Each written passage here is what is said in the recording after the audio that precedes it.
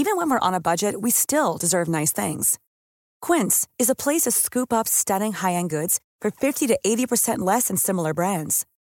They have buttery soft cashmere sweaters starting at $50, luxurious Italian leather bags, and so much more. Plus, Quince only works with factories that use safe, ethical, and responsible manufacturing. Get the high-end goods you'll love without the high price tag with Quince. Go to quince.com/style for free shipping and 365-day returns.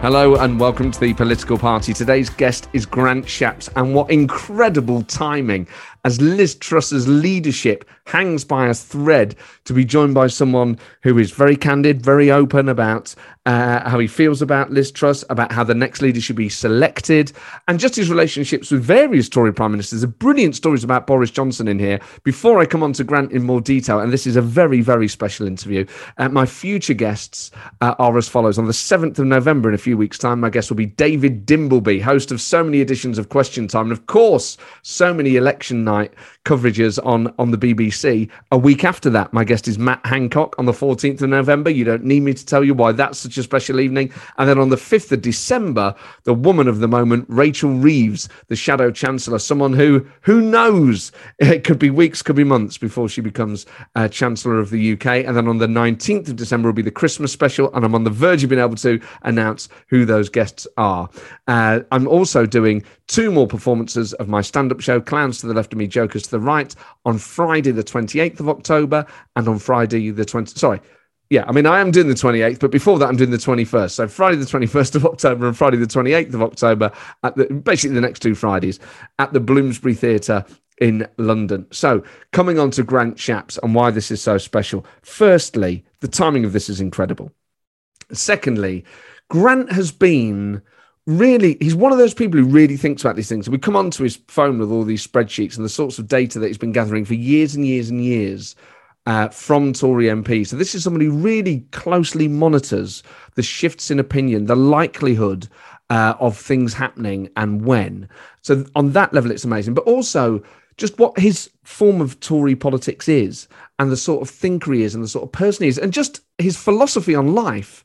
And as well as being a very timely interview with someone who's at the centre of effectively what happens next, this is also just one of those interviews where you see more from someone than you... And obviously it's the whole point of this show is to show politicians in a human light and to really show a side of them you don't get anywhere else. And that really comes out because he has just such a positive view on life and has been through some incredibly difficult times. In fact, 2 things in particular I don't think I've ever heard him talk about elsewhere that are very, very difficult. So as well as being very current, very topical, and you're sort of talking to someone who will potentially have a very big part to play in the things that happen next.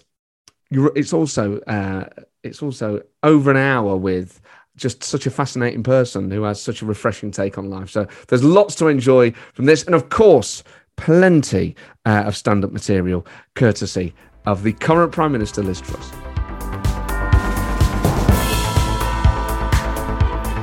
But see, this amazing moment in it where Stella Creasy, people are just saying, this question's to the Prime Minister, why isn't she here? And throughout the session, Penny Mordaunt gets grave and says, well, there is a very good reason.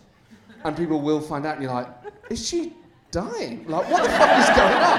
And then Barty goes, she's going to go to Ukraine. This is fucking... Well, no. When you find out what's the matter with her, you're like, this better be fucking good. At one point, Stella Creasy goes, is the Prime Minister hiding under a desk? And Penny Mordaunt makes... I don't know whether it's a masterstroke or the mistake of going into the microphone. The Prime Minister is not under a desk. But don't ever repeat the chart. That just makes it so much worse. No, she's not a silly bitch. Don't say that. No. There's a moment in it where Toby Perkins, a Labour MP, is getting quite rowdy, and Lindsay Hoyle, friend of the show, he goes, order! He goes, Mr Perkins, if you'd like a cup of tea, I'll happily give you the money to go and get one. You're like, what sort of heck? He's an MP, he's not homeless. What the hell is going on? Look, if he wants a warm bed for the night, I'm dealing with this. If he wants a warm bed, I'll happily pay for it for tonight. But look, all I'm saying is, he's got to help me help him, okay? So look, I'll give him a hand up, but I won't give him a hand out, okay? Prime Minister, thank you very much. Incredible bloke to watch. And of course, all this has been... the latest round of chaos is because Kwasi Kwarteng got sacked for agreeing with the Prime Minister, which is a remarkable reason to sack someone. I mean, he must have been very confused when he went home that night, going, hang on a minute, I did everything she asked of me, and she still dumped me. We've all been there, Kwasi. But he must have been very confused, the poor sod, as he got home. Now Jeremy Hunt is the Chancellor, and he has literally U-turned on everything that the Prime Minister 2 days ago was saying was the right course. It's so confusing for the country. It is. This isn't just like a U-turn where they're going to say, oh, we're going to part privatise like a utility, and they go, actually, the evidence has changed. This is a wholesale change in the economic policy of a government that has just come in. I mean, it would be like Winston Churchill having to come out and go, OK, we won't fight them on the beaches. We can't fight them on the landing grounds, and we're probably going to surrender, all right? The evidence has very markedly changed. It's an incredible thing to happen. The Daily Star, if you haven't followed this, have got a live webcam to show conclusively what will last longer, a lettuce or Liz Truss. You can watch this live on their YouTube channel, and I just checked, and actually, it's doing quite well. It's looking a bit sort of raggedy around the edges and a bit mouldy, and the lettuce is doing quite well as well. So, I mean, it wouldn't surprise me if that lettuce became a unity candidate that the Tory party now got behind. They would literally defend anything, some of these Tories. I could see Jacob Rees-Mogg with a straight face defending having a lettuce as... No. Well, look, I'm afraid you say the lettuce has gotten mouldy. I'm afraid that's a matter of opinion. Well, no. You're the BBC, and saying that the lettuce is mouldy is straying into commentary, I'm afraid. And if, look, well, the lettuce is not in control of the mould. The mould is an issue for independent mould spores. And look, no, mould is affecting lots of things in the fridge. Mould is affecting the tomato and indeed the cucumber. So it's not fair to say it only affects the lettuce. One line of defence that's being peddled this evening by Number 10 is that Liz Truss is actually a victim of sexism. I mean, how can you say, surely you can't, just because you've got a female Prime Minister, we all have the right to say, well, you can't go, fucking hell, my mortgage has gone up 500 quid. What the fuck is going on? Gary, don't ever let me hear you use misogynistic language in front of the children ever again. Not in our house, not in our soon-to-be repossessed house. Incredible. The press conference that she called as well to announce this U-turn is one of the most bizarre. I mean, she looked like she walked into the room and forgot what she got in for. I mean, it's like the most weird... I mean, there is something slightly mesmerising about watching... This is the fundamental problem is, it really doesn't matter what she does. She's just not good enough. And not good enough in the way where you go, oh, maybe it was her time and she ran out of time. She does not possess the personal or political skills to turn literally any situation around, including the situation she got herself into. So it doesn't matter how many announcements you do, they're all going to be terrible because you Liz Truss. So they're all going to be... I mean, I watched that press conference the other day watching a YouTube. I mean, it's excruciating to watch, but you're slightly mesmerised at what's going to happen. You watch it. I watch her in the same way. You know when a dog has got a big stick in its mouth and it's trying to get between two bollards? Is it going to figure this out? Is it going to figure it out? It keeps pushing itself against those bollards. There's a slightly sort of mesmerising element of it. But some of the lines she had in that press conference were just incredible. When she went, I know what it's like to live somewhere that doesn't feel like it's benefiting from economic growth. Yeah, 10 Downing Street. Literally any house in the country at the moment. And then she said, this is what drives me out. She said, I know what it's like to grow up somewhere that doesn't feel like it's benefiting from economic growth. You're like, you grew up in Leeds. Like, it's not a shithole, do you know what I mean? Like, Leeds, I'm sure people in this room have been to Leeds. It's like a big, impressive city. She makes it sound like she grew up in Beirut. Like it's some sort of, like, terrible, war-torn story. I think she's confused being Prime Minister with being an X Factor contestant. You're like, this isn't... Sob stories should not be part of, like, your defence if you've made a mess policy. Simon, please... Don't take this dream away from me, please. Simon, ever since I was 3 years old, all I wanted to be is Prime Minister, please. Simon, I've done everything, I fought so hard to get it, and I just want everyone to know tonight, I have struggled in my life, and I've never told no one about this before, Simon. This is why my dream matters to me so much, because I grew up in Leeds. I've struggled my whole life to deal with that. It's an amazing place, Leeds. I don't know why she's got so down on it. She keeps using this phrase as well. I want to go for growth. Like, go for growth sounds like a daytime quiz show hosted by Paddy McGuinness. All right, welcome to Go for Growth, where two sets of teams battle it out in a battle of wits. It's time to go for growth. Let the growth see the plan. According to a pollster, an interview in The Telegraph, said Liz Truss is so unpopular, she's less popular than Jeremy Corbyn was, less popular than Boris Johnson was. He said, we are even in Prince Andrew territory. I actually think he's a better communicator than her. I would back Prince Andrew to handle this situation better than Liz Truss. Well, you asked me about Ghislaine Maxwell and Jeffrey Epstein. I say they are members of the Anti-Growth Coalition.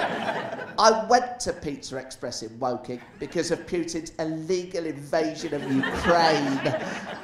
That constant, the way they always, it really drives me mad, that. The insertion of a superlative. Putin's appalling invasion of Ukraine. Putin's, as if without that, we wouldn't be fully on board with how terrible it was. Oh, you're right, it is appalling, actually, yeah. Thank you for just slightly leading me to a better conclusion. I was 50-50 until you added that qualifier. She also had a terrible moment at Prime Minister's Questions last week. And this is the problem. When they're in the House of Commons sometimes, they're sort of mid-answer. And I realise it's very difficult in the cut and thrust. But she starts an answer, then keeps repeating, Mr. Speaker, I'm genuinely unclear. I'm genuinely unclear. You're like, don't keep saying it. I'm genuinely unclear what the honourable member... You're like, the damage is done now. That's just going to be clipped up and... Like, always think about what... Just stop. Stop, think about it. It'd be like going, Mr. Speaker, I suck, Mr. Speaker. I succeed because I am a dick. I'm addicted to solving problems like a cunt. Like a country would expect of its leader. Just take a pause and stop before you stop halfway and keep repeating yourself. Her conference speech as well. Like her speech to the Tory Party conference in Birmingham was just absolutely dreadful. And part of the problem was, I don't know if you noticed this watching it, clearly one of her autocues was too far to one side. So she wasn't able to deliver it right down the barrel. She had one way off there and her arms were just sort of stuck at her side like this. Like, if you're robotic enough as it is, you got your arms out like that, don't have two autocues so far apart that literally involve you moving like this. But the whole thing's just moving from side to side looking weird. She couldn't.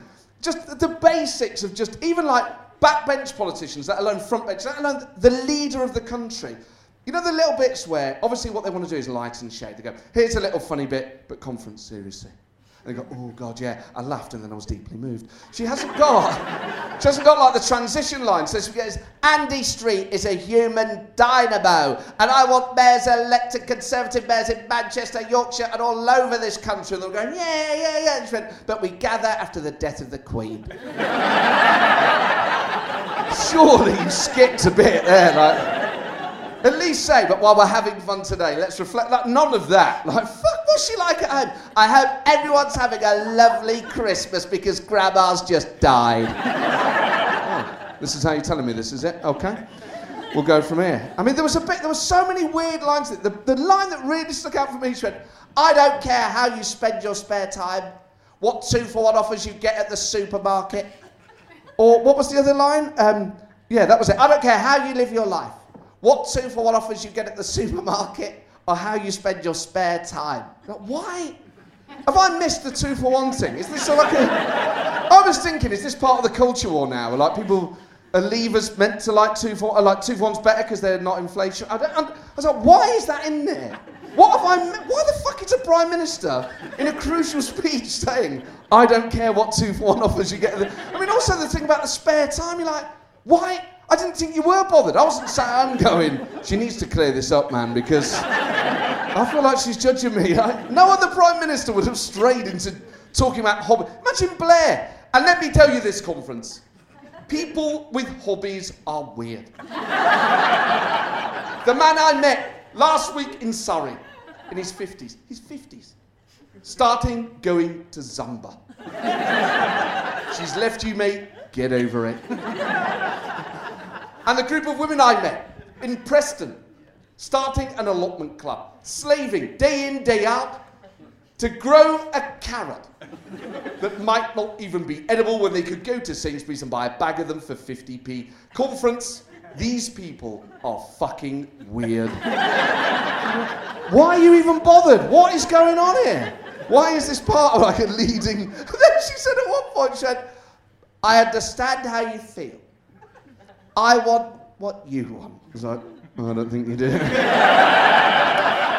I want you to fuck off. And you steadfastly refuse. And then she says, she keeps this sort of theme. She goes, I know what it's like to grow up without hope. I grew up in Paisley and Leeds in the 80s and 90s. You're like, that's when the Tories were in charge. There's only 3 years in that period the Tories weren't in charge of the country. What sort of... It'd be like Keir Starmer going, I'll tell you what was shit. Britain between 1997 and 2010. And to be fair, Corbyn basically said that. I'd be surprised if Keir Starmer said it. And then, obviously, the big line, the bit... And again, one of these themes she keeps coming back to. For too long, the political debate in this country has been how about to distribute a limited pie. I want to grow the pie so we can all have a bigger slice. Like, I mean... She's giving away that she's from up north, constantly making it about pies. I want a bigger pie for everybody. And not just pies, gravy. Oh yeah, especially down south, absolutely, comrade. Gravy. I went to a chip shop in Pimlico and asked for gravy with my chips and they laughed at me. That is a disgrace. She then also said, obviously quoting Tony Blair, she said, my priorities for government, growth and growth. You know, his soundbite worked because he didn't deliver it like a fucking weirdo. If he'd have done it like that, my priorities for government, education, and education. People wouldn't have gone, wow, what a moment. They'd have thought it was very, very strange. I think she could ruin any great speech. It's not just about the content, it is about the day. I have a dream that my children will grow up in a society where they're judged not by the colour of their skin, but by the content of their character. Would not be remembered for the great speech it is if Liz Truss gave it. And then the way she uses Ukraine. There are old, as I'm sure you know, oratorical devices that, if in doubt, just use what we call a rule of three. And in her speech, she had one thing. She went, Ukraine must win. Ukraine can win. Ukraine will win. It seems quite a glib way to deal with a very serious... Also, the way she said it, Ukraine will win, sounded less like a prime minister and more like someone who'd stuck a fiver on it. And then she said, the anti-growth coalition think heroes are people who stick themselves to trains, roads, and statues. You know, I mean, this is obviously an attack on Keir Starmer. I don't think, like the Insulate Britain people, are Keir Starmer's hero. I think this is part of the problem. This might have worked with Corbyn. Keir Starmer's a different political enemy. I don't think you're ever going to hear him say, my heroes, apart from my mum and dad, are Keir Harding, Nelson Mandela, and that strange little bloke with a beard who keeps sticking himself to the M25. I don't think he does idolise him for some reason.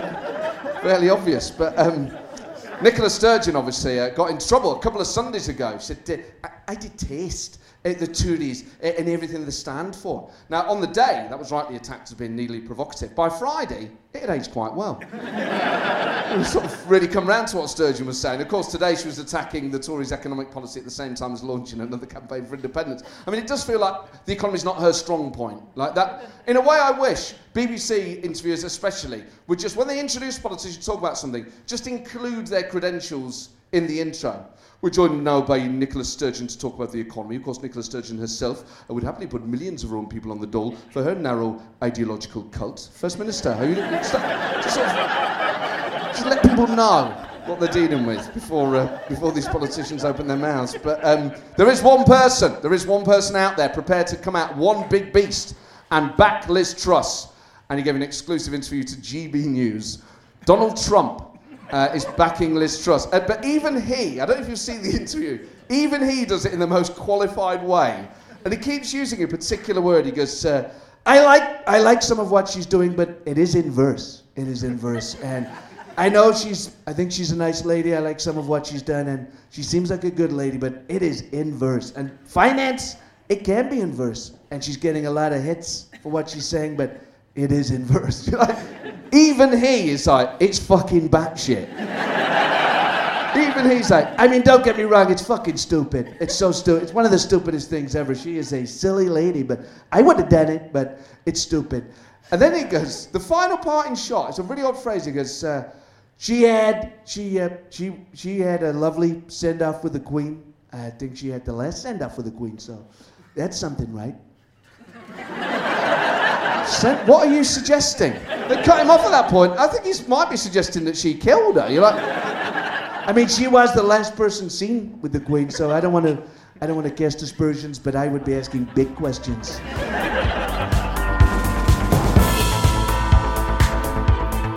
As we hold the fate of the Prime Minister in our hands, what a thrilling night we have ahead at the political party. Tonight's guest is someone I've wanted to interview for a very long time.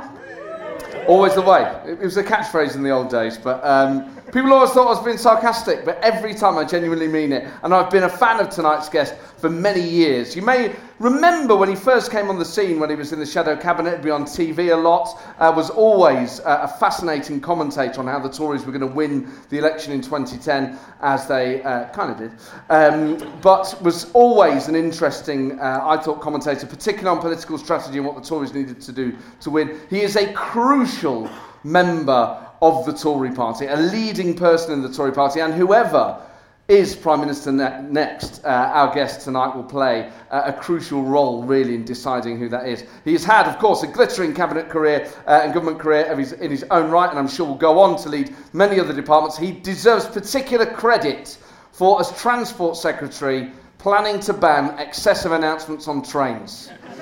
That is one of the best policies in the history of parliamentary democracy. And for that alone, if nothing else, please raise the roof for Grant Shapps. Hey. Welcome to the show. Thank you so much. I've got you a beer and a water, so whatever you like. But so, were you in Parliament today? I have been there today, yeah. And how is no, it's all very quiet. Nothing much going on. Yeah, so another day in the madhouse. And were you in the Commons for Penny or for Jeremy Hunt? No, you know what? I was actually beavering away in my room, so I didn't go down for either of those statements. But I did have the monitor on, just kept monitoring it very carefully, and I'm sure there's much more of this to come. The good thing is, Matt, you don't have to be there for every individual event because there's just mad stuff happens every day. So you can go any day of the week. You don't have to go for any particular session. And what was your assessment of how it went down? Do you think Liz Truss should have answered that urgent question, or do you think, in a way, it was better that she let Well, I mean, look, it's just a device. You know, if you're the opposition, you will put down and you will call for the Prime Minister, and mostly it would be handled by a Cabinet Office Minister, or in this case, the leader of the House, which is what Penny is. And then I saw your bit before I came on, and there was that extraordinary, which is not under the table bit, and we discovered that was true because you then later turned up in the Commons chamber. And what's your assessment of Liz Truss as a Prime Minister? I mean, obviously, we kind of know where you are politically with Liz Truss, but does she have strengths that perhaps we're not seeing? Well, she does have strengths. She's enormously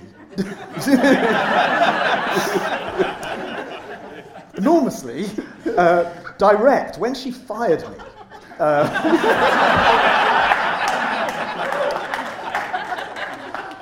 40 days ago, Matt, she called me in, and there's a sort of ante-room of a few sort of us who were about to be fired, and I'm called in. It's like let's call it an executioner's waiting room for reference. And she calls me in. She said, Grant, you'll realise that you can do the voice better, but you'll realise because you're here, and it's the night before people are reappointed, so you knew it was bad news. So you'll realise it's not great news. But I just want to say, I think you've been a very, very competent Secretary of State. I think okay. Am I in the right conversation here? Oh, and also, I think you were one of the best media performers, maybe even the best media performance. So maybe she has got me into the wrong conversation here.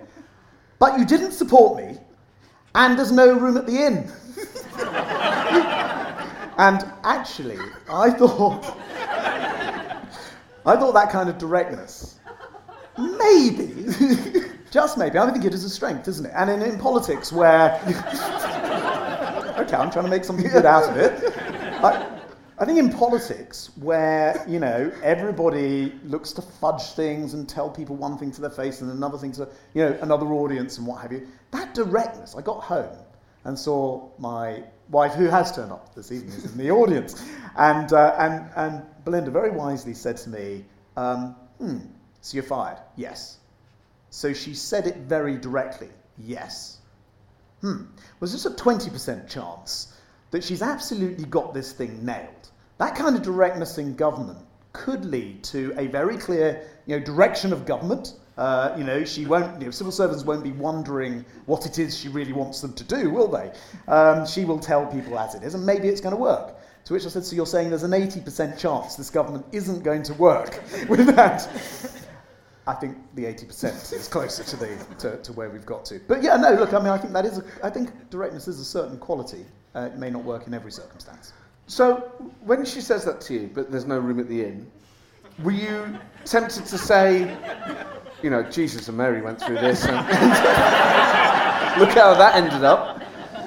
Or did you go, fair dues, I don't want to state you're in it anyway? Well, no, I think, there's if you're ever fired in politics, I think there's a certain grace that is right to expect. I also think, and certainly thought at that time, she has won that election fair and square. It's up to her to form her own cabinet and her own government based around who she wants on it. That's the right that you win. I think it's not revealing any great state secret to say that if you have been elected and you don't have a very broad base in the first place, it might be wise to broaden that base by not including primarily people who weren't in her camp during the campaign. It does the opposite. It narrows the base further, and I think that's one of the things which has made it difficult for her to govern this last few weeks. Both major political parties seem to have had, and the Tory party's going through this now, Labour went through it with Corbyn, where the Parliamentary Party absolutely did not want that individual in the job. They correctly came to the conclusion that he was effectively incompetent and belonged to effectively a wing of the party that was completely out of the mainstream. The Tory party is now going through that experience, and some MPs have said, well, actually, we need to take members out of this completely. This should only be a decision for Tory MPs. Do you have any sympathy with that? So I think, if you look at the system, so we have the system where MPs vote in the first round, they send 2 candidates out to the party in the country, and the membership then decides. Actually, I think it's a system that, by and large, has kind of served the party quite well. I think the problem is, and I think, I've been party chairman, so I sort of kind of think I know a bit about what the membership think about these things. And I think that the problem is, whilst you're in power, and whilst there are huge national issues going on, Ukraine, the energy price, the inflation that's come from it, going out to the country and spending weeks going around the country with the 2 finalists at that stage just doesn't work. That, I think, is something for opposition. And I think actually works very well in opposition. When David Davis, who I know you've had on at least once, maybe twice, was up against David Cameron, they went around the country. It was an opportunity for shadow cabinet members who always struggle to get noticed around the country, to get known before they become leader, and actually that's a good process. I think in government, this does need a rethink. I think if you're in government and the country needs governing, and for whatever reason the leader is in need of change or being changed, as was the case with Boris, that needs to be decided with the MPs. It would have taken a week rather than the whole summer. That's a really good point. I've never heard anyone in any party say, actually, the process for choosing a leader should be different in opposition to in government. And that makes total sense. When you're in opposition, you're trying to reconnect with the country anyway, so that there's a benefit. And you have time, and the markets aren't going to move based on what's happening in your leadership election, and the country gets introduced to the finalists. So I think that's a good thing. Doesn't work in government. So when Kwasi Kwarteng, remember him? When he got up the other week and said, we're scrapping the 45p and all this business, Were you sat in the House of Commons? No, so really the real action was during conference. And on the Sunday, I'll tell you what happened actually. Let's let you into. On the Saturday. This is all off the record. Oh, yes, I know there's no journalist. On the Saturday, I was out knocking on doors in my Welwyn Hatfield constituency in a village called Welham Green. And I knocked on a door and a woman said to me, quite literally, she said, I understand that Putin's invaded Ukraine. I understand that energy prices have gone up. That's pushing inflation up. That banks around the world are acting to raise rates in order... I mean, this was the conversation. It was very, very bright in my constituency. And she said... Did you knock on Liz Truss's door? And she said, and I accept all of that. She said, what worries me about this mini-budget that Kwasi had done is you are then targeting a tax cut which requires you to borrow even more money, and then you're giving that money to people who are far better off than I am, whilst I'm having to go out to work in order to raise money for my mortgage, which is going up. In other words, you're pushing rates up potentially more than they need to be to borrow that money. And this sounds like I'm making it up. My phone rings as I'm walking off her front, not even driveway, her front path. My phone rings. Who do you think?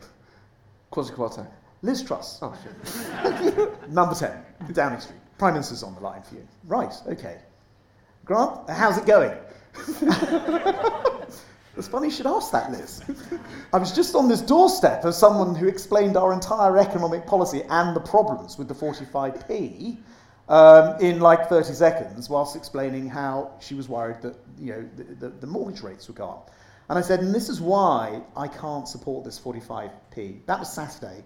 On Sunday, I went up to party conference. I'd written for Monday morning an article into the Times, actually just as I have this morning, actually on a separate issue, saying that I thought it sends the wrong message. I want to cut taxes. I want to see a low tax economy. I'm happy to see a smaller state eventually as well. But you've got to look after the most vulnerable people first.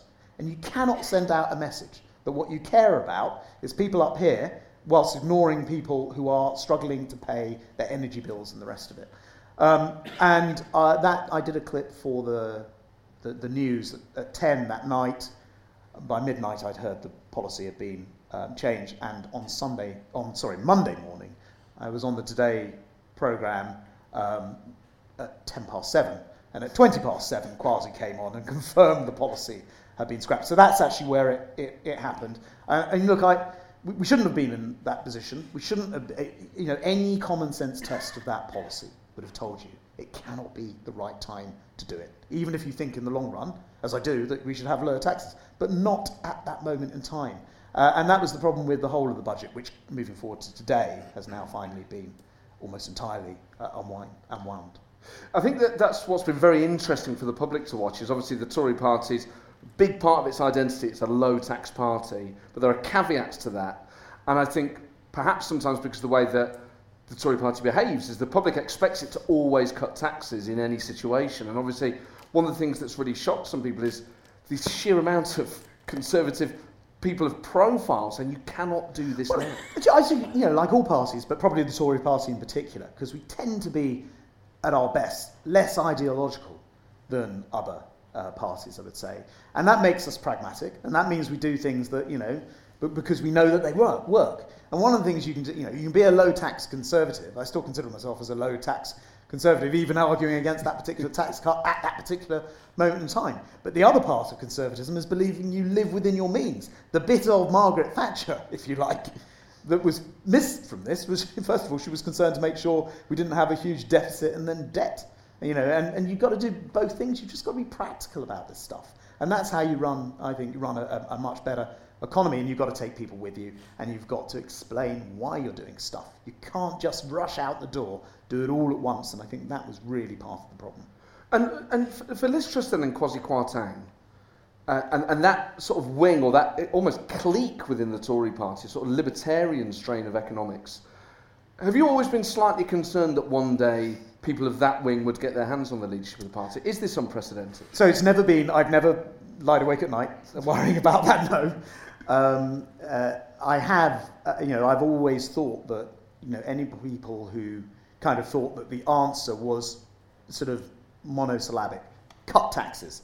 Got a problem? Cut your tax. Not feeling well? Cut your tax. Whatever the thing is. Anyone who thinks that, I always thought would be tempered by being in a cabinet that includes people who probably have other concerns. For example, make sure you're living within your means, make sure the deficit's don't, make sure you're looking after the most needy in society, and so on and so forth. So I think what was unique about the formation, as described, of this particular government was its selection on the basis of, had you been in that camp in the first place, then I think, a broader base is required for any government, in any circumstance, actually. It does feel like that in the last few years, certainly post the referendum, the 2016 referendum, that we then ended up with Boris Johnson, and that felt like that was actually recruited for quite a narrow, effectively a vote, leave government, some elements of it, and then this feels like even narrower. See, I hear that a lot, but I just don't think it's true, right? I did not vote leave. Actually, Liz didn't vote leave. I didn't feel in any way ostracised. There were other people in that. I think Amber Rudd, who had been, I think, quite rude about Boris driving home or something. Was it something? Oh, that's right. Yes, she said he's the life and soul of the party, but you wouldn't want him to drive you home. Drive you home, right? but Amber, you must serve. You need to. And he put her in. No, I'll leave the impression to you now. That's it. She sat next to me. She was in his first cabinet. Actually, people are now going around saying he had this very narrow cabinet. It wasn't actually particularly true. But I think this cabinet has been formulated in too narrow a way, and that has led to many of these problems. And what was he like to serve as a Prime Minister? So I actually really, really enjoyed serving Boris, much more so than the other Prime Minister I served, David Cameron. Now, David Cameron was good in other ways, lots of organisational strengths and things. Now, Boris, you could be going through pretty miserable times, and COVID, there were days in the last 3 years where, and nights actually at 3 o'clock, I would genuinely be just lying awake thinking, God, how are we ever going to get out of this? There's days before the vaccine when there was wave after wave where we'd unlock a bit and then find we'd have to lock down again, and in those sort of midnight and early morning hours, I would genuinely wonder how we get through this. And when we'd meet up as a cabinet, at the time often online, but then in this really weird format where we'd go into the Foreign Office, into this huge, I think it was the Laguna room, into this huge state room, and hold a cabinet meeting where we were each sitting much further than this apart from each other around this entire giant room. And we were in the depths of it, and Chris Whitty would be there, and he would somehow provide us with the kind of inspiration to push on. And this is going to be controversial maybe, but I actually think, unrecognised, he's also responsible for saving a huge number of lives, both in terms of getting the vaccine done first in this country. It wasn't a coincidence. We had to leave the Medicines Agency to do it. We had to invest in the research for the Oxford AstraZeneca. We had to build the factories. But not only that, being the only vaccine worldwide which was pumped out at cost globally, injected into people's arms more than any other vaccine worldwide, there must be hundreds of thousands, if not millions of people alive today. And I remember being in a meeting, Matt Hancock, Chris Whitty, you're picturing it already, I can see it. Boris Johnson, and the plan came in for the rollout of the vaccine. We finally had a vaccine. It was so exciting. And the plan came in, and it was a sort of off the shelf, what everybody else was doing probably around the world to roll out this vaccine. And Boris, when he didn't like something, he'd never say, just do this thing with his eyes like this. I think we can do better. Who thinks we can do better? Did everyone put their hands up? They said timidly. Why don't you take this away? Let's involve the pharmacies. They're the answer. So they go away. 2 days later, we meet up again for the next meeting about vaccine distribution. I think we can do better. About the army. Let's get the army. Let's get the army involved. Come on. Who's up for it? Come on. And it went away, and the plan came back again. And that is how we ended up rolling out a vaccine faster than any other, developed country or G7 country or G20 country in the world. How we ended up getting out of it sooner. And he's literally given no credit for it at all. Now, I'm not saying... Bring back Boris? No, I'm not saying. That's the first thing I'm not saying. The second thing I'm not saying is he wasn't a man without his flaws, right? But yeah, who's up for it was often what he said, and often what got him into trouble. When back in the 2019 leadership election, I helped him in that election. It was the time when everyone thought this has got this two-stage thing. He'd be enormously popular in the country, was the received wisdom at the time, but he would never get through the MPs round. This was the received wisdom. And I don't know, actually, I think he probably could if he could just get himself organised. Yes, you've met him.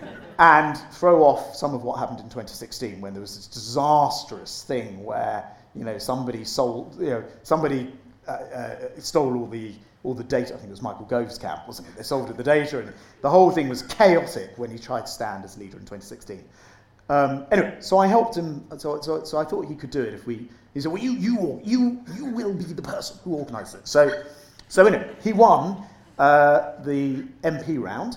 It went out to the country, and now you got into this 2 month of them traipsing around trying to sell themselves to him and Jeremy Hunt. And I went to see him during that time, and there was a sort of, people always say, well, were you promised a job? Yes, I was. In fact, I said, Boris, I'm not sorting this out for you unless I'm actually part of you getting, so in honesty I was.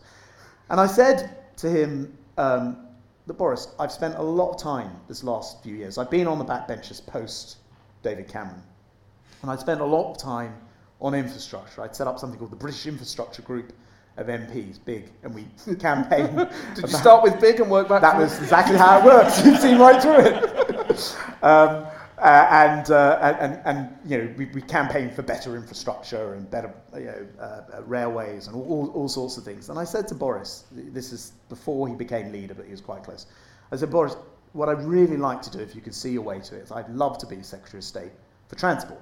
It's what I'm really interested in. I love the infrastructure side of things. I think we agree on a lot of this. We could level up if we could build the transport networks. He did the narrowing of the eyes, which I thought was very bad news. And transport. Would you be my health secretary? This is pre-COVID. Thank goodness I said no.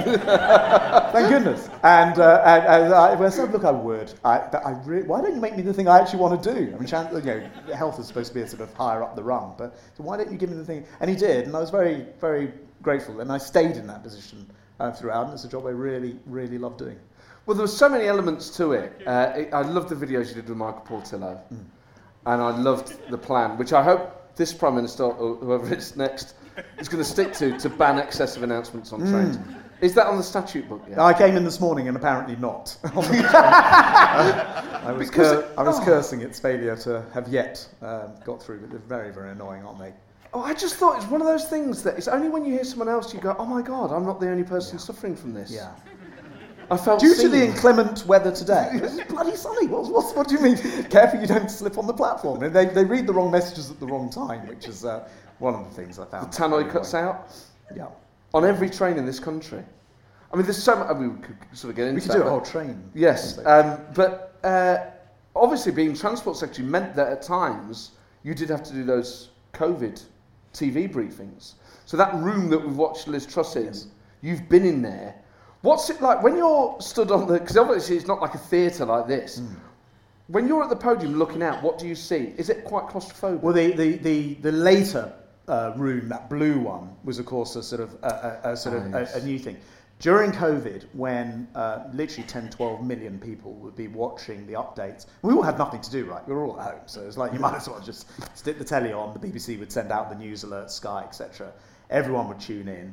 I had the misfortune, so they were held in what is called the State Dining Room. Yes, I know. And that's the wooden panelled one that they were in originally. A couple of flags behind you. To get there, you'd walk through a rather unsalubrious kitchenette. Which is the last thing you walk through until you got out onto the stage. And when I was doing, of course, it was empty. It was just the camera and sound person in there because of the COVID rules. But I started to be pushed out to do these. And we'll keep sending them out. And it is a moment because you are addressing the entire nation. You're aware that people are watching. There's very, very serious issues of COVID. No known endpoint to it at that time. But of course, I got on there, and it turned out to be the day that one Dominic Cummings had gone to Barnard Castle.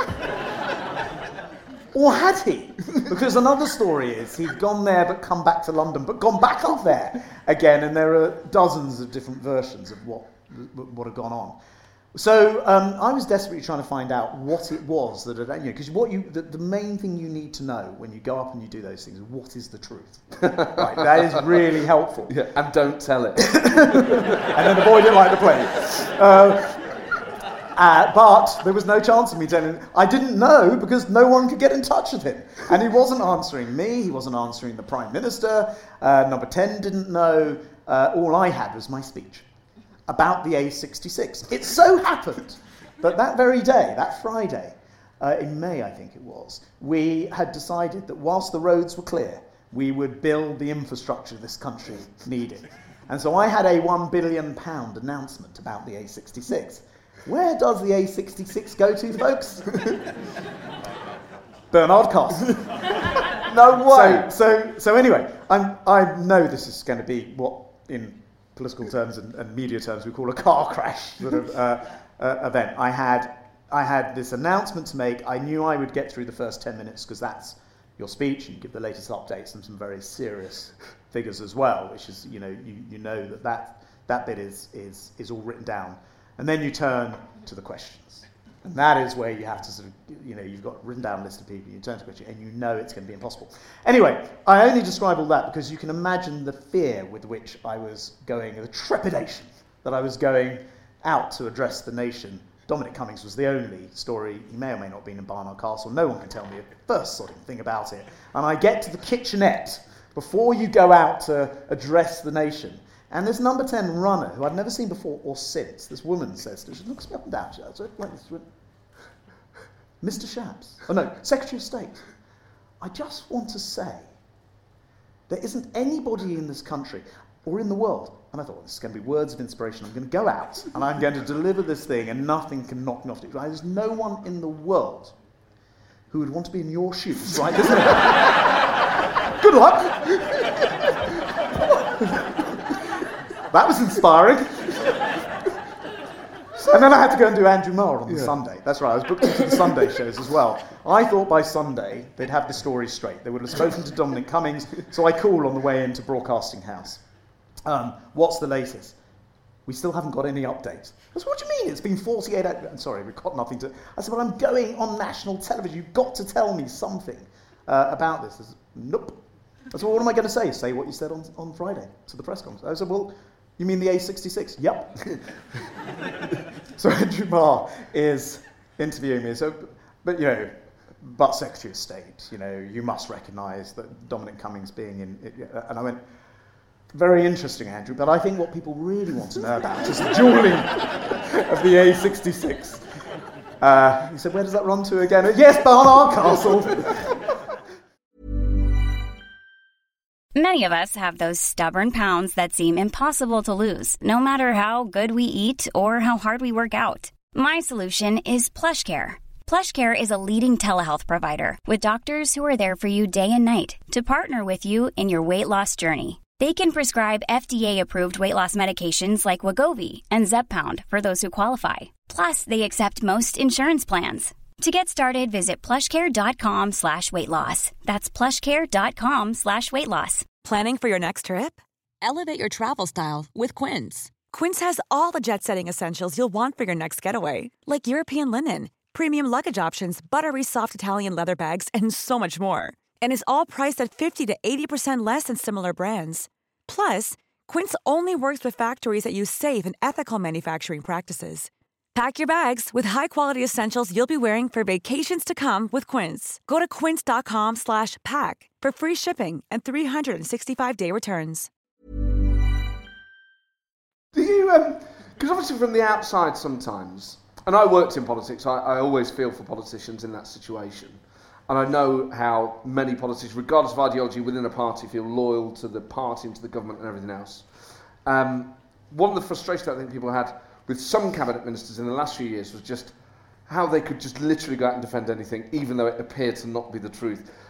How far effectively are you prepared to go? And are there any interviews you've given where you've come away thinking, oh God, I'd never want to do that again? There were times where I just wasn't on the round because I couldn't get an answer other than, probably actually educated by what happened on that Bernard Castle thing, where I just didn't go on. And I said, sorry, I know it's going to be an empty round. I haven't got an answer to this question unless you can give me an answer. I can't go on.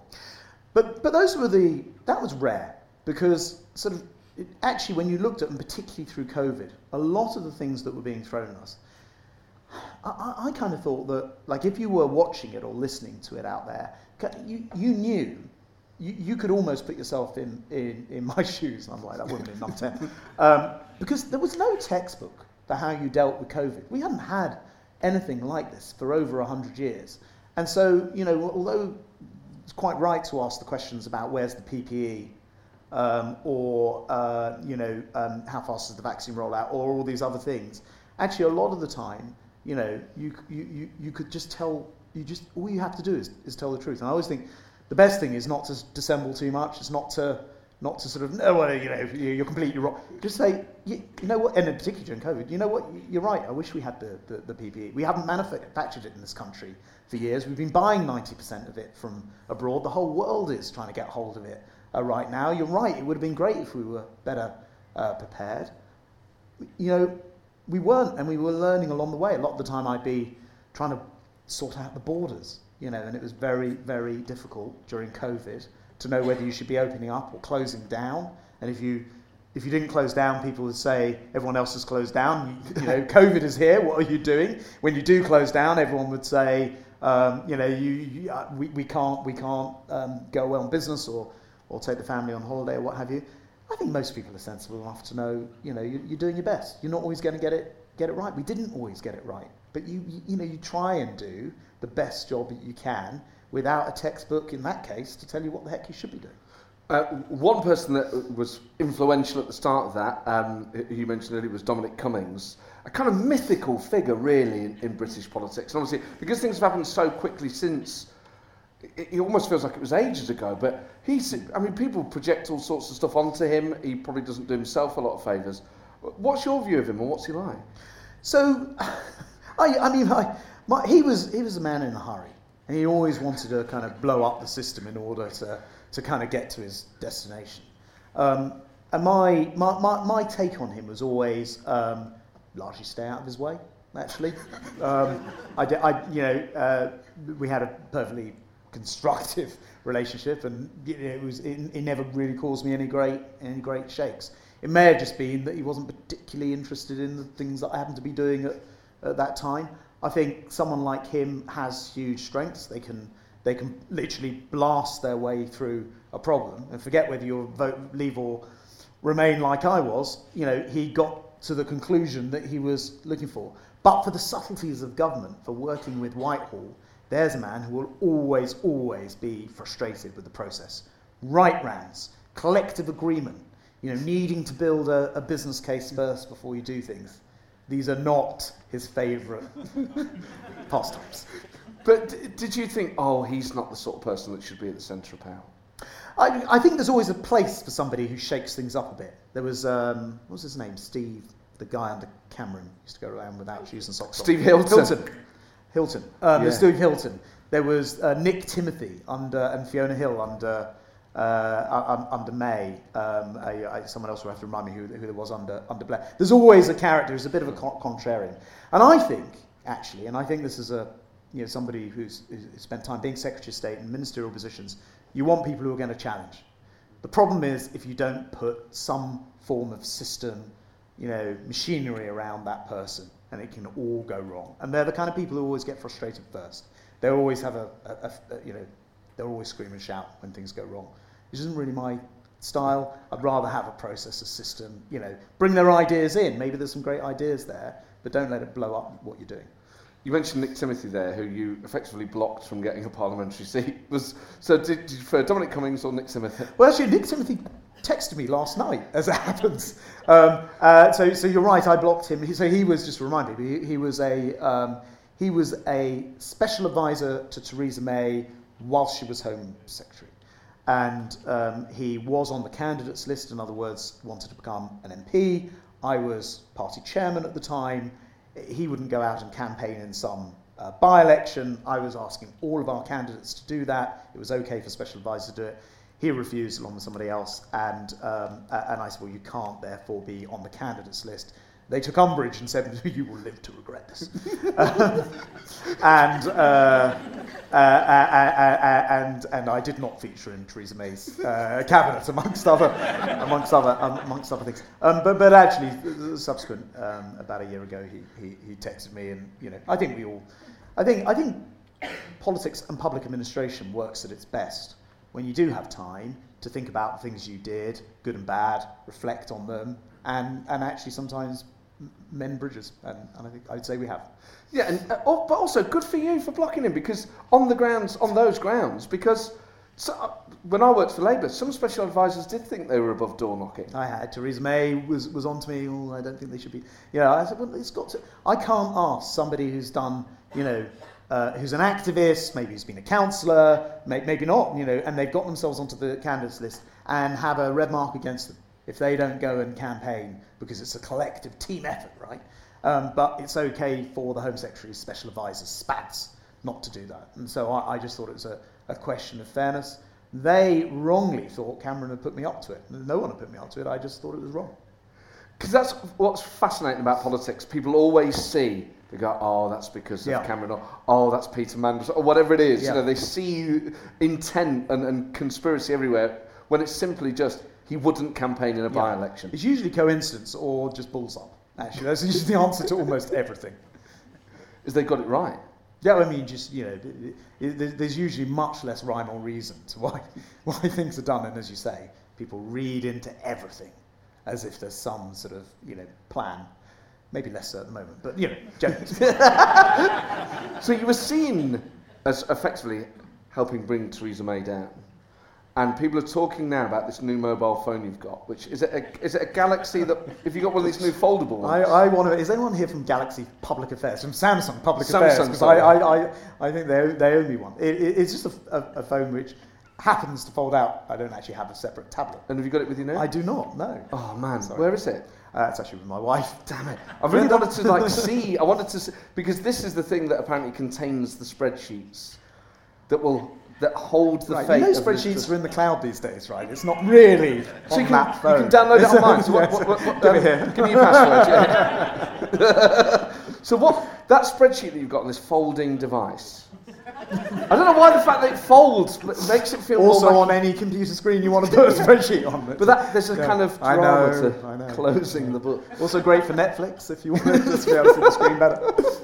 So the spreadsheet that's been written about. Yes, I think rather overwritten about, actually. Okay. I mean, it's not quite as exciting as it sounds. I've always been kind of quite interested in, being able to sort of track and sometimes try to predict what's going to happen next. It seems like a perfectly sensible thing to do in all walks of life, and definitely in politics. And of course, that's easily done now with things like spreadsheets, of course. I'm a student. I'm fascinated by, for political geeks in the room, LBJ, Lyndon Baines Johnson's biographer, a guy called Robert Cairo, who's written 4 volumes, which are the best political biographies I've ever read about LBJ. And amazingly, he hasn't written the 5th, which is actually when LBJ gets elected to the presidency in his own right. And he's, I think, Robert Cairo, the author's mid-80s, so I'm getting quite nervous about the last volume. But anyway, in that book, he talks a lot about, one of the, I think it's number 3, it's called Master of the Senate, the volume 3, and it talks a lot about how LBJ would count votes, which for him was simply pull a piece of paper out of your pocket, who's for, who's against, I know. And I got to thinking about this, particularly during the time of the meaningful votes. So this is to take you back to the Brexit vote had happened, as in the referendum, and now Theresa May had the problem of how to deliver Brexit means Brexit. And she had these meaningful votes and kept losing them.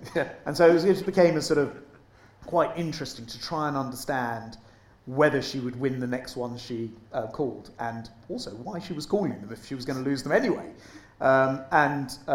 So I just applied that kind of very simple principle that you just kind of, I know you think this is what the whips spend their time doing, but you add up the people who say they are going to do something against those who are going to vote the other way. But I realised that actually, how much do you trust a politician? Hands up. No, how much can you trust actually any of us, not just a politician? But people say, yeah, no, I will vote. Will they really? Were they 50%? Were they 70%? I'm not sure. So actually, rather than saying, Matt said he was definitely voting for, actually, you may yourself still be wavering. So why don't I say you're 50-50? And then you just, you have a statistical and analysis basis for projecting a vote. I don't think the whips had used that form before, and so I just started trying to predict what the outcomes would be. They were very accurate, and I carried the same system through to when Boris was standing for leader. He got 114 votes in the first round. I remember it. The problem with this method, by the way, why it's useless to the whips, is you can't actually tell who is going to have made up that 114 votes, because if somebody's 50 in favour and somebody's 50 against, which one of them voted that way, doesn't tell you the answer. So it's actually not as helpful to whips as it sounds. So, using that system, how long does Liz Truss survive? Brilliant intro. I don't think it's any secret, and I don't think she would even deny it herself. She has a mountain to climb, Mount Everest to climb, I'd say. This is very, very difficult, very serious. I think what she needs to do is like threading the eye of a needle, probably with the lights off. It's that difficult. In the wrong room. With a long piece of thread. So clearly what she has to do is enormously difficult. I think it's very important that we do succeed in I think what Jeremy Hunt started to do today, which is stabilising the markets, correcting some of the errors that we were talking about right at the top of this. And I wish her luck in doing it. I think it's important that we do get it fixed. But clearly she has a mountain to climb in getting there. But it is, there's Caro books, the Bible. I mean, when I was working for the Labour, the Brownites were obsessed with those. I think I've got the fourth one, Passage to Power, which is amazing. These LBJ books are like the Bible of modern politics. Put them on your Christmas list. I mean, they're just amazing. They're beautifully written books where you'll learn more in the first one about hill farming in Texas than you thought you ever needed to know. Yeah, they are great. But obviously, as someone who's obsessed with, LBJ, needing to count and all the rest of it, and such an astute observer and participant in modern politics, can you ever remember a leader getting themselves into the sorts of trouble she's got? Because this isn't reacting to another storm. This isn't Thatcher dealing with the industrial strife of the 1970s. This is Liz Truss's economic policy unravelling within days. I mean, it feels unprecedented. It is. And that in itself... Even if Jeremy Hunt succeeds in effectively correcting the course, there is a political cost for that sort of behaviour. What does your gut tell you about what that political cost is? Look, I mean, I think it is clearly surprising and very, very quick. The 80% turned out to be right, not the 20% that I was describing at the beginning. And not having a broad enough base and those things have made it very, very difficult. That gives her the mountain to climb. I don't know whether there will be when that leadership election might come, and I'm not calling for it because I think it's important that MPs come to their own conclusion about which way to go on it. But I do think that as and when it happens, if it does, it's important that it happens quickly. I don't think you can be in a situation again where 2 months out in the country, a couple of candidates trailing around, waiting for, where we're all supposed to sit there, we'll just wait and see what happens with interest rates, in my view. It's very, very important, I think, that if it did happen, it happened quickly, and I imagine that 1922 would be looking at that. But I don't know when, and I don't know if it would definitely occur. I mean, it feels almost impossible that she would lead the party into the next election. Or can you visualise? It's an interesting view, Matt. Tell me more how you've reached that conclusion. It just looks like certain defeat. I mean, wouldn't the party be better saying, we realise we've made a mess, which is effectively what they're having to do anyway. Go, look, this is a mess. We're sorry, we got this wrong, and the person who got it wrong does have to go. And then you or Jeremy Hunt or Michael Gove or whoever, Rishi, Penny, whoever takes over and says, that was a blip. We know we made a mistake, but we're grown-ups and we do feel different to Liz Truss, and at the next election, effectively return it to politics as normal. Surely, as embarrassing and excruciating that is a preferable outcome for you, for the party, for the multitudes of MPs whose careers and livelihoods rely on it, than just letting Liz Truss carry on. So, I mean, I think you're brilliantly asking me the same question again. I've got 3 or 4 other formulations. Dressed up as a new question. That's a really interesting question. I've never heard that one before.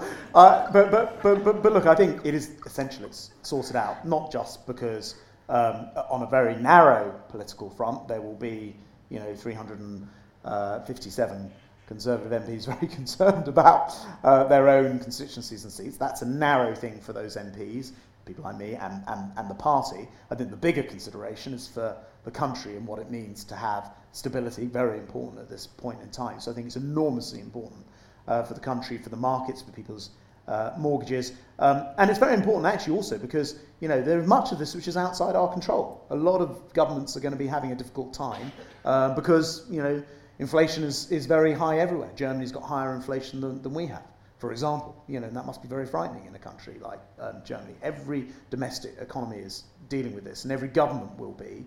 What we need to do, as I think what you were describing, is detach the leadership of the country from those problems which are very real and are due to Putin's, I'm afraid I'm going to add the adjective, appalling and unjustified, for good measure, war in Ukraine, which it is. So I think it's very important that we detach issues with the leadership from that. As I say, I think you're tempting me to call for a leadership election, which I'm not doing. What I'm saying is she can fix this if she climbs that mountain and threads that needle, possibly at the same time.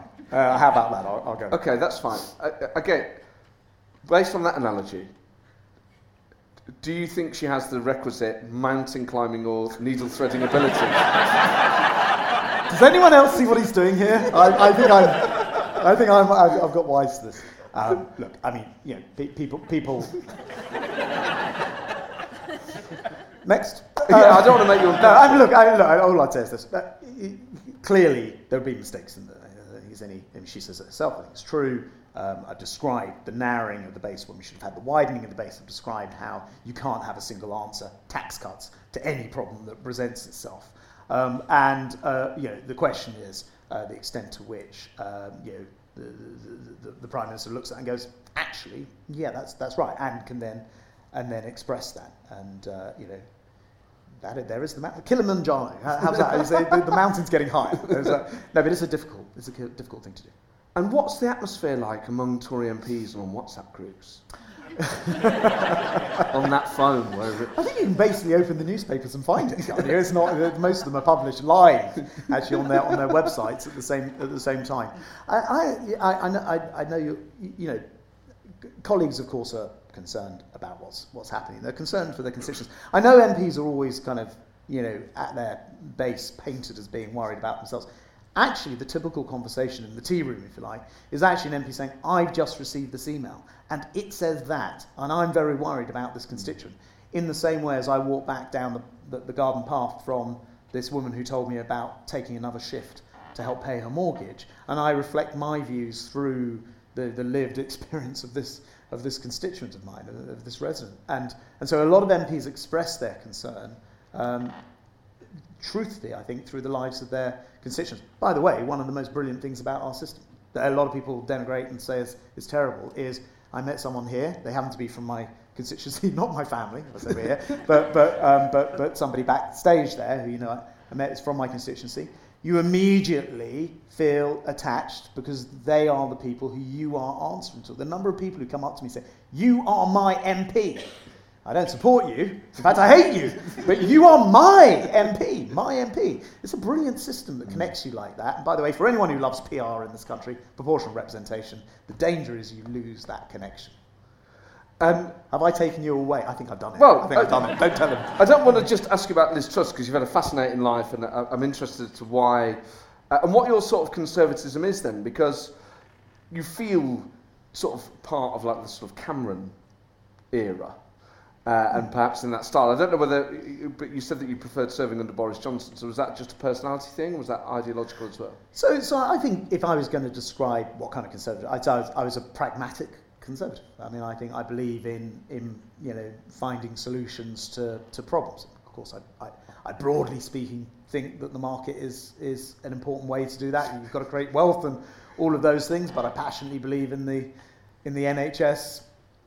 Never had private health insurance, went to state school, I didn't live in Leeds, so I have that against me, but, my sob story, but I generally believe in giving everyone an equal start in life, which you can do in this country through universal access to healthcare, universal access to education. Everyone gets that sort of potential unevenness removed, and we get, and I believe in that sort of society. I think that societies become dangerously imbalanced when they become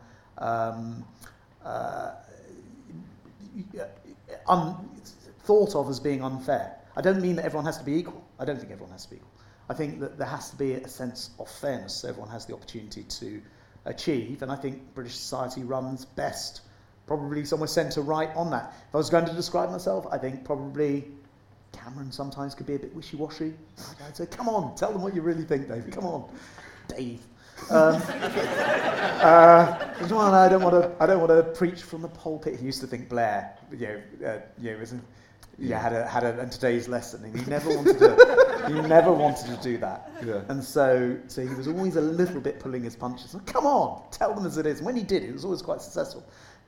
So like that. But clearly, I'm not as described quite where Liz has been, and may change. I don't know where she's been, because I just think that life is more complicated than black and white. There are just shades of difference, and anyone wise making a decision should want to listen to views from everywhere and take them into account, and then try and make the best decision you can. And that is not always an ideological decision to make. I mean, these are the sorts of things that this feels very reminiscent of New Labour. You're strong on public services, you're pro-market. Why are you a Conservative then? Was it purely the time at which you were getting into politics, the Labour Party was very hard left and it didn't appeal? Did you ever sort of shop around, or what was your moment when you became a... Well, because, it's true that New Labour didn't exist when I went into politics. Not that I'm saying I would have gone into it, but when I'll tell you the story. That's how I got into politics. I was 13. My parents, who worked together, they had a photographic shop selling photographic equipment in London. So what, like to industry or like Snappy Snaps? No, it was kind of like if you go to the cinema, you'd see something in widescreen or CinemaScope, so widescreen. If you had a home projector and people would take their Super 8 film of their holiday at the time, that's how it worked, they'd show it onto the wall or what have you, it would always be in a square box shape. So to make it a bit more CinemaScope-like, they sold the lenses called anamorphic lenses to make it wider, and then the screens to go with it. It's a real sort of bespoke kind of enthusiast business, and that was their business. And anyway, as a result, I come home from school. There'd be no one else in. I watched the Grange Hill or something probably on but on widescreen. But on widescreen. Unfortunately, it wasn't the TV. You see, you haven't been following the story, have you? This is only home movies. And it was before the days of widescreen TVs. Anyway, after Grange Hill or whatever, I probably watched the news. And I was watching the news, and I kind of think, this is good. I like this. Maybe I should become a news broadcaster. Look at that. They're telling you about what's happened to extremely intelligent. Must be brilliant, And so I started watching the news quite intensely for a couple of weeks, convinced I was going to become a news broadcaster. And I suddenly realised they were talking about these MPs and these politicians and what they were up to. And it dawned on my sort of 13-year-old brain that they were the ones actually making the laws and therefore generating the news. And it would be far more interesting, intellectually in every other way, to be doing that than reading from an auto cue. And so anyway, so this was my kind of 13-year-old thought. The problem was I have absolutely no family background whatsoever in politics, and had no idea how you become an MP. So I phoned up the local constituency office where I was at school in Watford, I called up the local constituency office for that MP. To my surprise, they called back and said the MP says come for a cup of tea in the House of Commons. I was like, whoa. That is so cool. It was so cool. Who was the MP? It's a guy called Tristan Garrald Jones. It's the late Wow. Tristan Garrald Jones. What a great name. Yes, that's true too. And so I went for that. I met with him. He sat me down and said, so, your question, which party? I went, brilliant question. I haven't got that far. He said, well, let me help you out here. You look like you've got a blue shirt. Yeah, he said, let me help you out. If you are the kind who is sort of quite academic, you like to theorise about your politics and policies, you may be ideologically driven, and you like to debate the policies themselves rather than you may be of the left, he said. You may be a socialist, he described it as. You see what he was doing there, subtly infiltrating my young mind.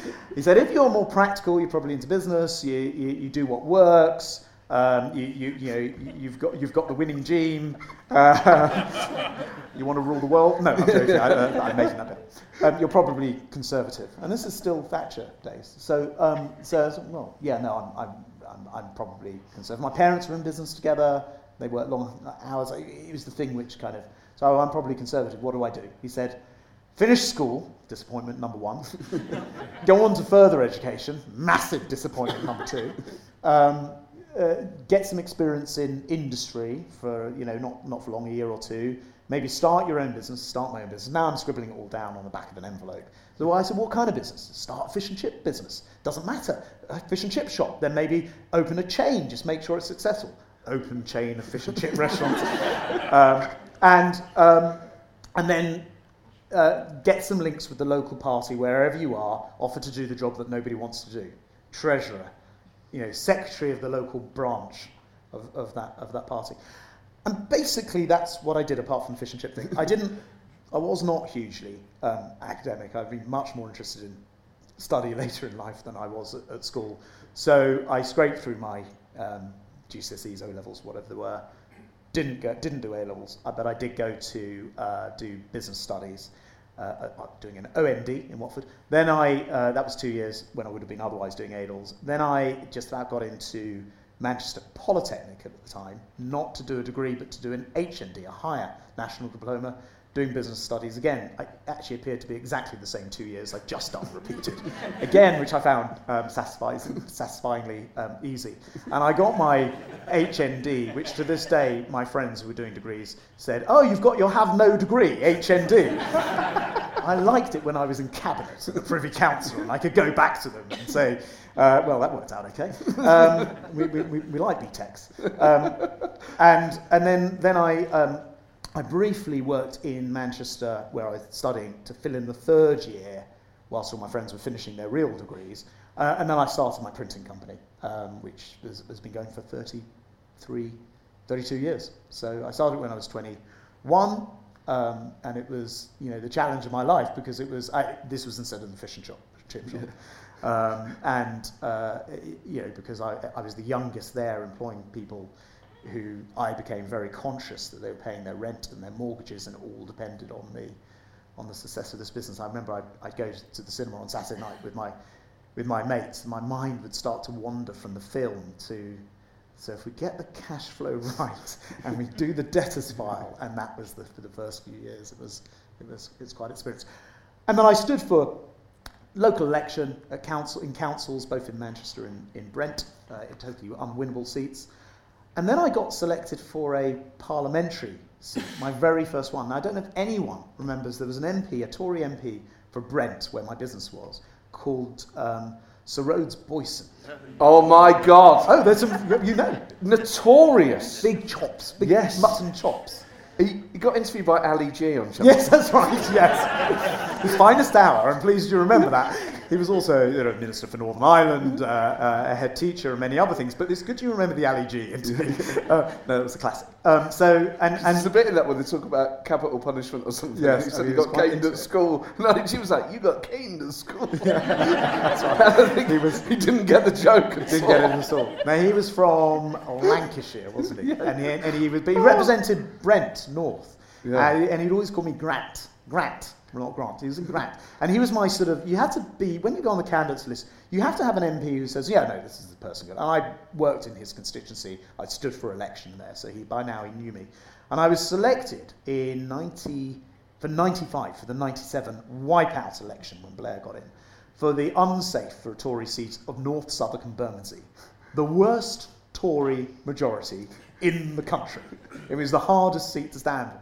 So I phoned him up and Sir Rhodes, great news. I'm a newly minted prospective parliamentary candidate for Southwark and Bermondsey. Is that no? Now, Grant, that is good news. That is. I said, yeah, I'm very excited. He said, no, you have been selected therefore for a safe seat. You have. So I said, no, Sir Rhodes. I thought he'd misheard me. I said, no, it's Southwark and Bermondsey. No Tory has ever won this seat, and it did worse than any other seat in the entire country at the last election. He went, no, that's right. You're safe in the knowledge. You can remain in your printing business for another 5 years. And I did. I mean, how does it feel then? Because you've obviously built yourself up in business terms, in political terms, and people tease you for HMD or whatever, but then you end up in the cabinet. You're one of the most prominent members of the Boris Johnson government. You're one of the leading lights of the Tory party. I don't think it is any exaggeration to say whatever happens next to the Tory party, you're going to play some part in that. And who knows what part that may be. You must feel very proud that, given where you come from, you've ended up in, the Right Honourable Grant Shapps in the Privy Council. I just think with everything in life, no matter what it is, we've all been there, you just have to stay grounded. And I've had some experiences in life which have just made me just appreciate like the very little things. I was once in a coma, and another time I had cancer and a lot of chemotherapy and radiotherapy. And when you're starting to get too big for your boots, and you're starting to, this is fantastic, here, and not that you shouldn't enjoy those moments, and it is an amazing thing to sit around a cabinet table, and I've had the opportunity. But you've also got to remember that actually the things that really matter in life are things like your health. So, you were in a coma? When you were an MP or No, this was... No, that wasn't... that was not okay. And I thought nobody had noticed. I didn't mean that. I meant... Like, was it brief and that it wasn't, So I was... What happens, the summer... The summer after I was... I finished my HAPNO degree, the HND. I don't want to call it a HAPNO degree. Lots of people would be doing this. It was very valuable. I finished that, and so I went travelling with a mate of mine in the States who's from America. I met him on a summer camp a couple of years before, and we decided we would drive from the East Coast to the West Coast, right across America, proper tour of the States, and then back again. And we took a month to go and do it, and it was all going very well. The two of us drove out to the West Coast. We were on our way back east. We got as far as where were we? That's not right. We were coming back, Denver, Colorado, and we were joined by an English friend of mine who just flew out and joined us there for that little leg of the trip. And that day we were going to drive all the way across Kansas to St. Louis. The thing about Kansas is it is genuinely true that the roads are long, straight, and incredibly boring to drive along. And my British friend, we both took shifts. Me and my American friend, my British friend was at the wheel. It's the first time he'd ever driven in the States. He lost control of the car, I think, because he was on the other side of, driving from the other side. We were on a highway, which was the country's first interstate, and he lost control, swerved across the central reservation, across the oncoming highways, and then the car tumbled 5 times along the embankment or down the embankment on the other side. And I was thrown out of the car. And I don't remember any of it happening. It was in a tiny place called Wakini, sort of population 2,500. The only copper, the only policeman, I don't want to call them coppers, were they, was driving past, didn't hit us, but was driving past, called in the air ambulance. I was transferred to Wichita, Kansas. I woke up there, best part of a week later. My mum had flown out, she was by the bed, and came round. And it was just, for anyone who's had the misfortune of experiencing a coma, at least for me coming out of it, was just an overwhelming sense of delight and pleasure to be alive. I mean, that thing about, we're all lucky to be alive, when you almost aren't, you feel it even more. And I was just delighted to come round. I mean, I can't imagine. So when you first come around, what do you realise has happened? I sort of knew something really bad had happened. I vaguely knew I wasn't home. I thought I was in New York, I don't know why, but I knew I wasn't home. I knew something terrible had happened, and I was starving hungry. I was really, really hungry. Literally, my first request was for a steak. I mean, I really just... but mainly, I was just pleased to come around. I had operations to have after that. My shoulder was broken and quite a few other things. But I don't remember the accident itself. And it didn't really hit me, actually, till a couple of years later. All of this, because it's in the States, has to be settled through insurance with liabilities and all the rest of it. And they faxed me. By now, I'd started my printing company, and I had a call from the States. Can you please stand by your fax machine?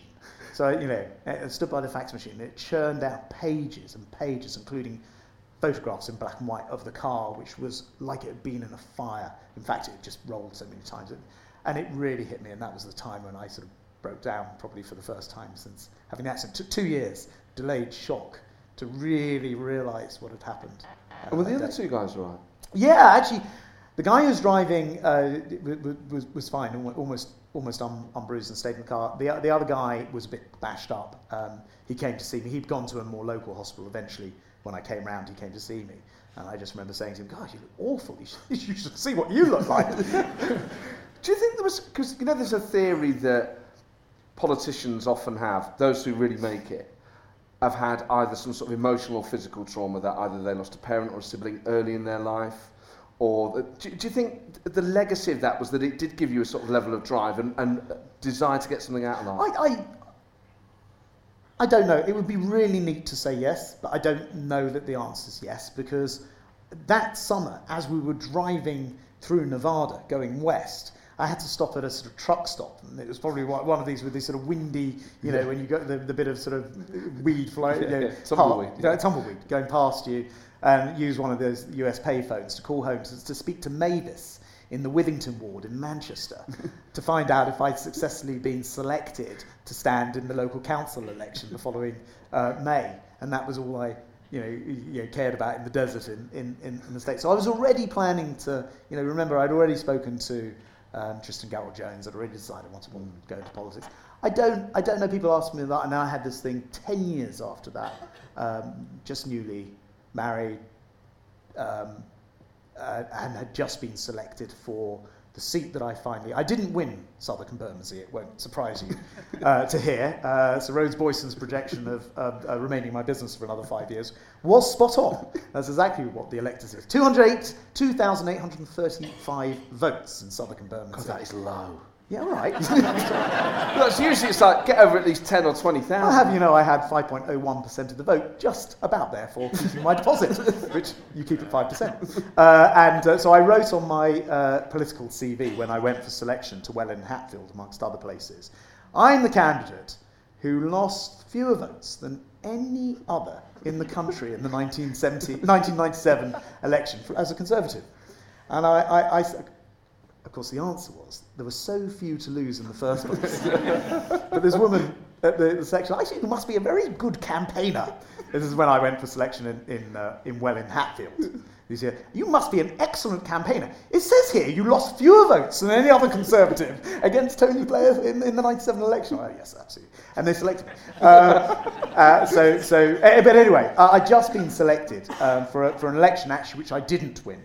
The 2001 election, my seat was a Labour seat. It remained a Labour seat in 2001, so I fought it and didn't win it. Blair was still riding very high. I had just been selected and 3 months later was diagnosed with cancer, Hodgkin's lymphoma. And I phoned my party chairman and said, I think I'm going to have to, I'm afraid, I'm really sorry, I know you've gone through the whole selection process. I think I have to focus on the oncologist is telling me the next year you need to focus on the fight ahead, which is battling this cancer. And I said this to my association chairman, a man called John Dean. He said, look, Grant, we didn't really enjoy doing that whole selection process. Can we just talk about it in 3 months' time? And we never spoke about it again. And I did carry on and fight that election, and I lost it. And then fought the next one. I actually finally won an election, which was a major point. But that was after I'd had a whole year of chemotherapy and radiotherapy. And going back to the reason you were asking all this, I think so. It's great to do these things and meet Her Majesty the Queen and all those other exciting things and help run this, be a small part of running this great country. But I sort of never forget that actually, we're just basically lucky to be here on this planet. There are so many things that could have stopped us, and not just cancer or a car accident, but not being born in Britain, not being born as humans. Just the whole big picture of the fact that we all come from an exploded star, and those are what our atoms are made up of. Too deep, but it is incredible, right? It is amazing. It is. No, I think like that. Yeah. You do? Yeah, 100%. They all think we're weird now. Yeah, but that's fine. We are. Let's own it, man. No, but of course, I totally agree. Like, when you look around the world, how lucky we are to live, for all the faults of this country, And just anyway, to live in a world where there are foldable phones. Exactly. Where you can Where is that I totally Samsung agree. rep? Yeah. I think there's something special about life, but obviously you've had that affirmed. I've not been in a coma or had cancer or anything like that. You've had two big events in your life where life itself has been threatened to be taken away from you. I just wondered if that had any effectively political implications. So I think the main one actually is not on, I think we're lucky to be here anyway. I don't think it's that. I think the main thing is actually experiencing the healthcare system in the US, where I woke up from the coma, was very quickly transferred out of ICU or whatever the unit was, into my own room, the US care system. This is 1989, before you'd have a TV, let alone a colour TV in the NHS, in my own room. I'm like, wow, this is unbelievable. Phone next to my bed, a phone in a hospital next to your bed, amazing, before mobiles and the rest of it. The phone rings. I pick up the phone, I'm still a bit groggy, I'm still coming round. Hello? Hello? So, hi, this is something Medivac, the helicopter that brought you to Wichita. Have you got a credit card handy to pay the bill? I was like, oh my God, if I wasn't insured, I'm lying in bed and would have the additional worry of paying a bill for what amounted to, even in those days, probably hundreds of thousands of pounds for saving my life, rescuing him and saving my life. By comparison, 10 years later, when I was treated by the NHS for cancer, I had the reassurance of, I knew that the support was there, I knew the system was there, I was treated actually the Royal Free throughout, I lived quite close to it at the time, the fact that the NHS works like a sausage machine, I found very reassuring. There were people it was curing all the time, and my God, it makes you love the NHS. It really does, not to have that pressure of how you're going to pay the bills. So, these events made you a socialist. I'm pleased to report that's not the case. I still believe, as I said before, I think, I believe in a market economy. I believe in, I don't really care if people, I want people to get on in life. I want people to do the best for their families. I think all of that, Adam Smith stuff actually, of, why people become butchers and bakers and candlestick makers. I'm not sure there are many these days, but, why they don't do it for their for the interest of society as a whole. They don't open it thinking this will be great for society. They do it to sustain themselves and their family. I suspect there's some economics teachers in here who are very upset about the way that I'm bastardising this Adam Smith saying. But it's true, isn't it? Actually, the market is very, very good at finding out what we need and providing it, and I do believe in that. Now, there are, I accept there are people across different parts of the political spectrum that believe that, but I see nothing incompatible at all about being a conservative who's passionate about the NHS or great education, or, by the way, great public services. I mean, why aren't we better at providing stuff to our citizens? Sometimes it can be very good. I saw the best and worst of it was as Transport Secretary. I love jumping on, I don't know why you should ever enjoy paying a bill, but if you ever get your vehicle tax renewed, that website generally works really, really well. It's done in a second or two. On the other hand, it can be very difficult when DVLA were having trouble through COVID in particular to get your license back. Why are you even sending licenses? And why do we even have licenses? Why aren't they digital? So every public service should be, absolutely top notch. And I think all these things are completely compatible with my sort of centre-right view of the world. We've got time for just a couple of audience questions. So if you've got a question for Grant, indicate clearly if you can ask for a quick question and a quick answer. Yes, the woman there. Thank you. You've talked about how much you enjoyed your time as Secretary of State for Department of Transport. What cabinet position do you have your eye on next? Great question. What cabinet position do you have your eye on next? You know, I think I was put on this planet to serve my nation. And all right, I'll stop. Look, I said how much I enjoyed transport. It was a job I wanted to do and asked to do and was lucky to do.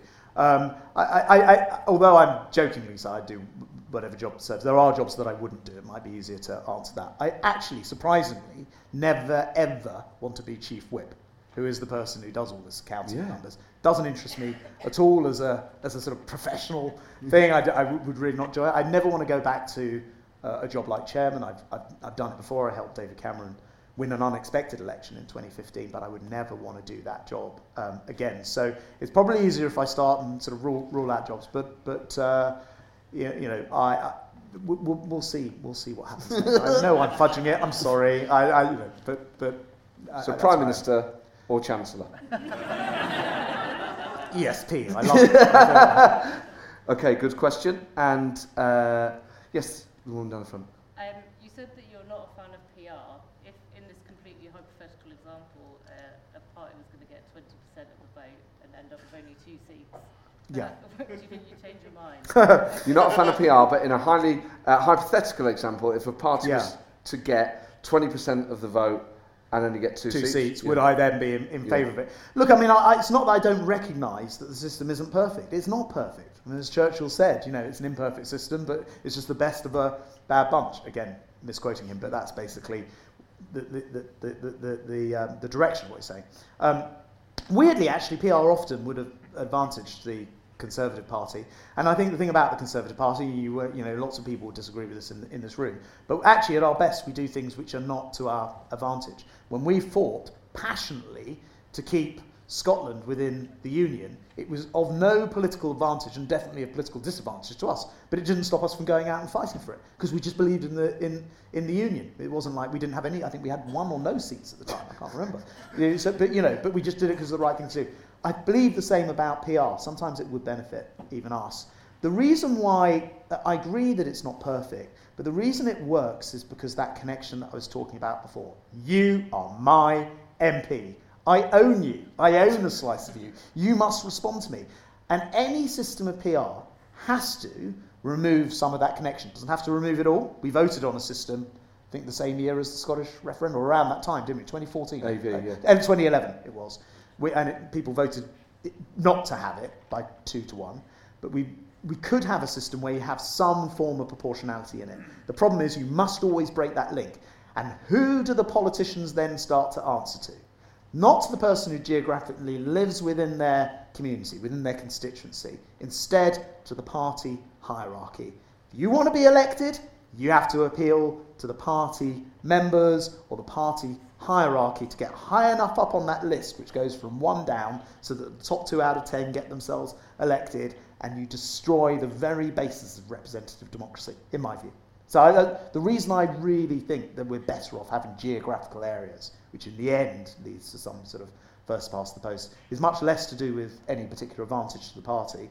I cite the Scottish thing, where we did what was not to our advantage, but the right thing, but because I think it provides better representative democracy. Okay, time for one last question. This will be the best question of the night. Yes, a hand up in the middle there. Here we go. No pressure. If Liz Truss is removed, excellent start. If Liz Truss is removed, how should her replacement be selected? Do they have to go back to the Tory members? No, I really don't think, when we were in the same before, in power, you've got to do these things quickly. And you cannot have, I think we should change this regardless of the Liz Truss element of this. Yeah. I think we should change the rules for good, that when you are in power, you must not waste time because there's too much going on with individuals. The inflation at the moment, but it will be something else at another period in time. I think our party members, who I know and I like, I've represented, I was party chairman, will understand actually that this is not the time to be going out to the country and spending 2 months. It was too long during the summer. Many members say that to me. I think when you're in opposition, It's great. Get to know the candidates, get to know the shadow cabinet. No one ever knows who the shadow cabinet are. I mean, it's very, very hard to get to know more than 2 or 3. Great opportunity. But in government, I think MPs need to decide, and I say that regardless of the current situation. I just think we should change the rules. And how soon do you think you could change those rules? Just brilliant. Obviously, it's a question we all is high in our minds. Grant, who knows what happens next? If you were to make some predictions. Okay, 2 predictions for what happens next. Yeah. I think that your team, Nottingham Forest, yeah. going to stay at the bottom of the league. Oh. And we will get through this. The one thing I agreed with Liz on the doorstep to number 10 is, Britain's used to storms coming and going. We will get through this. We will need wisdom to do it. We will need to make sure we up our game. But we can get through this as a country. And the one thing I would say, which I don't make as a political point, is we should never forget where these problems are coming from. They are coming from a very evil man to the east. We have Ukrainian family living with us. They've been living with us for the last 5 months. When there are bombs in Kiev, as there were this morning, they are a constant reminder to me and to our family that we are in this position of very high energy costs and very high inflation and a threat to our mortgage rates and squeeze on all of our cost of livings, because freedom isn't free. And we're not having to fight it like they are, in Donbass, but we are having to experience it in our real lived lives in this country. But we'll get through this. Actually, euphoric note to end on. Grant, there have been a number of... We're all made from stardust and freedom matters. Grant, this has been an absolute privilege. Thank you so much for joining us, particularly at a time like this. This has been a real treat. Ladies and gentlemen, before we thank Grant Shapps, a round of applause for everyone at the Duchess Theatre and everyone at Avalon who made tonight possible. To all of you for being such a wonderful audience, do come again. But ladies and gentlemen, please, a huge thank you to the phenomenal Grant Shapps.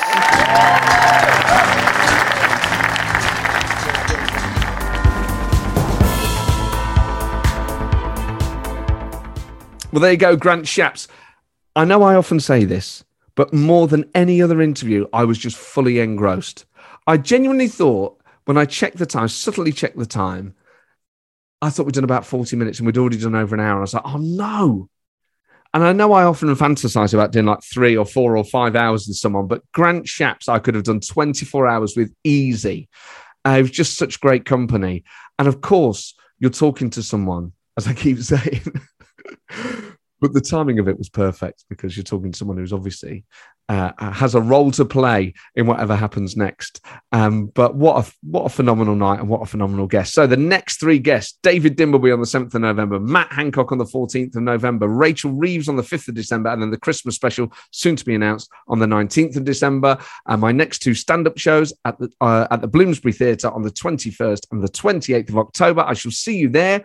And please leave a 5-star written review, share it far and wide, tell all your friends, and I'll see you next time. Ta-ra.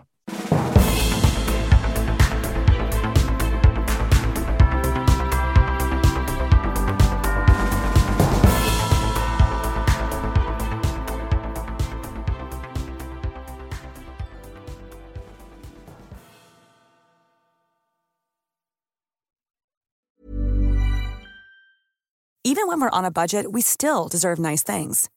Quince is a place to scoop up stunning high-end goods for 50 to 80% less than similar brands. They have buttery soft cashmere sweaters starting at $50, luxurious Italian leather bags, and so much more. Plus, Quince only works with factories that use safe, ethical, and responsible manufacturing. Get the high-end goods you'll love without the high price tag with Quince. Go to quince.com/style for free shipping and 365-day returns.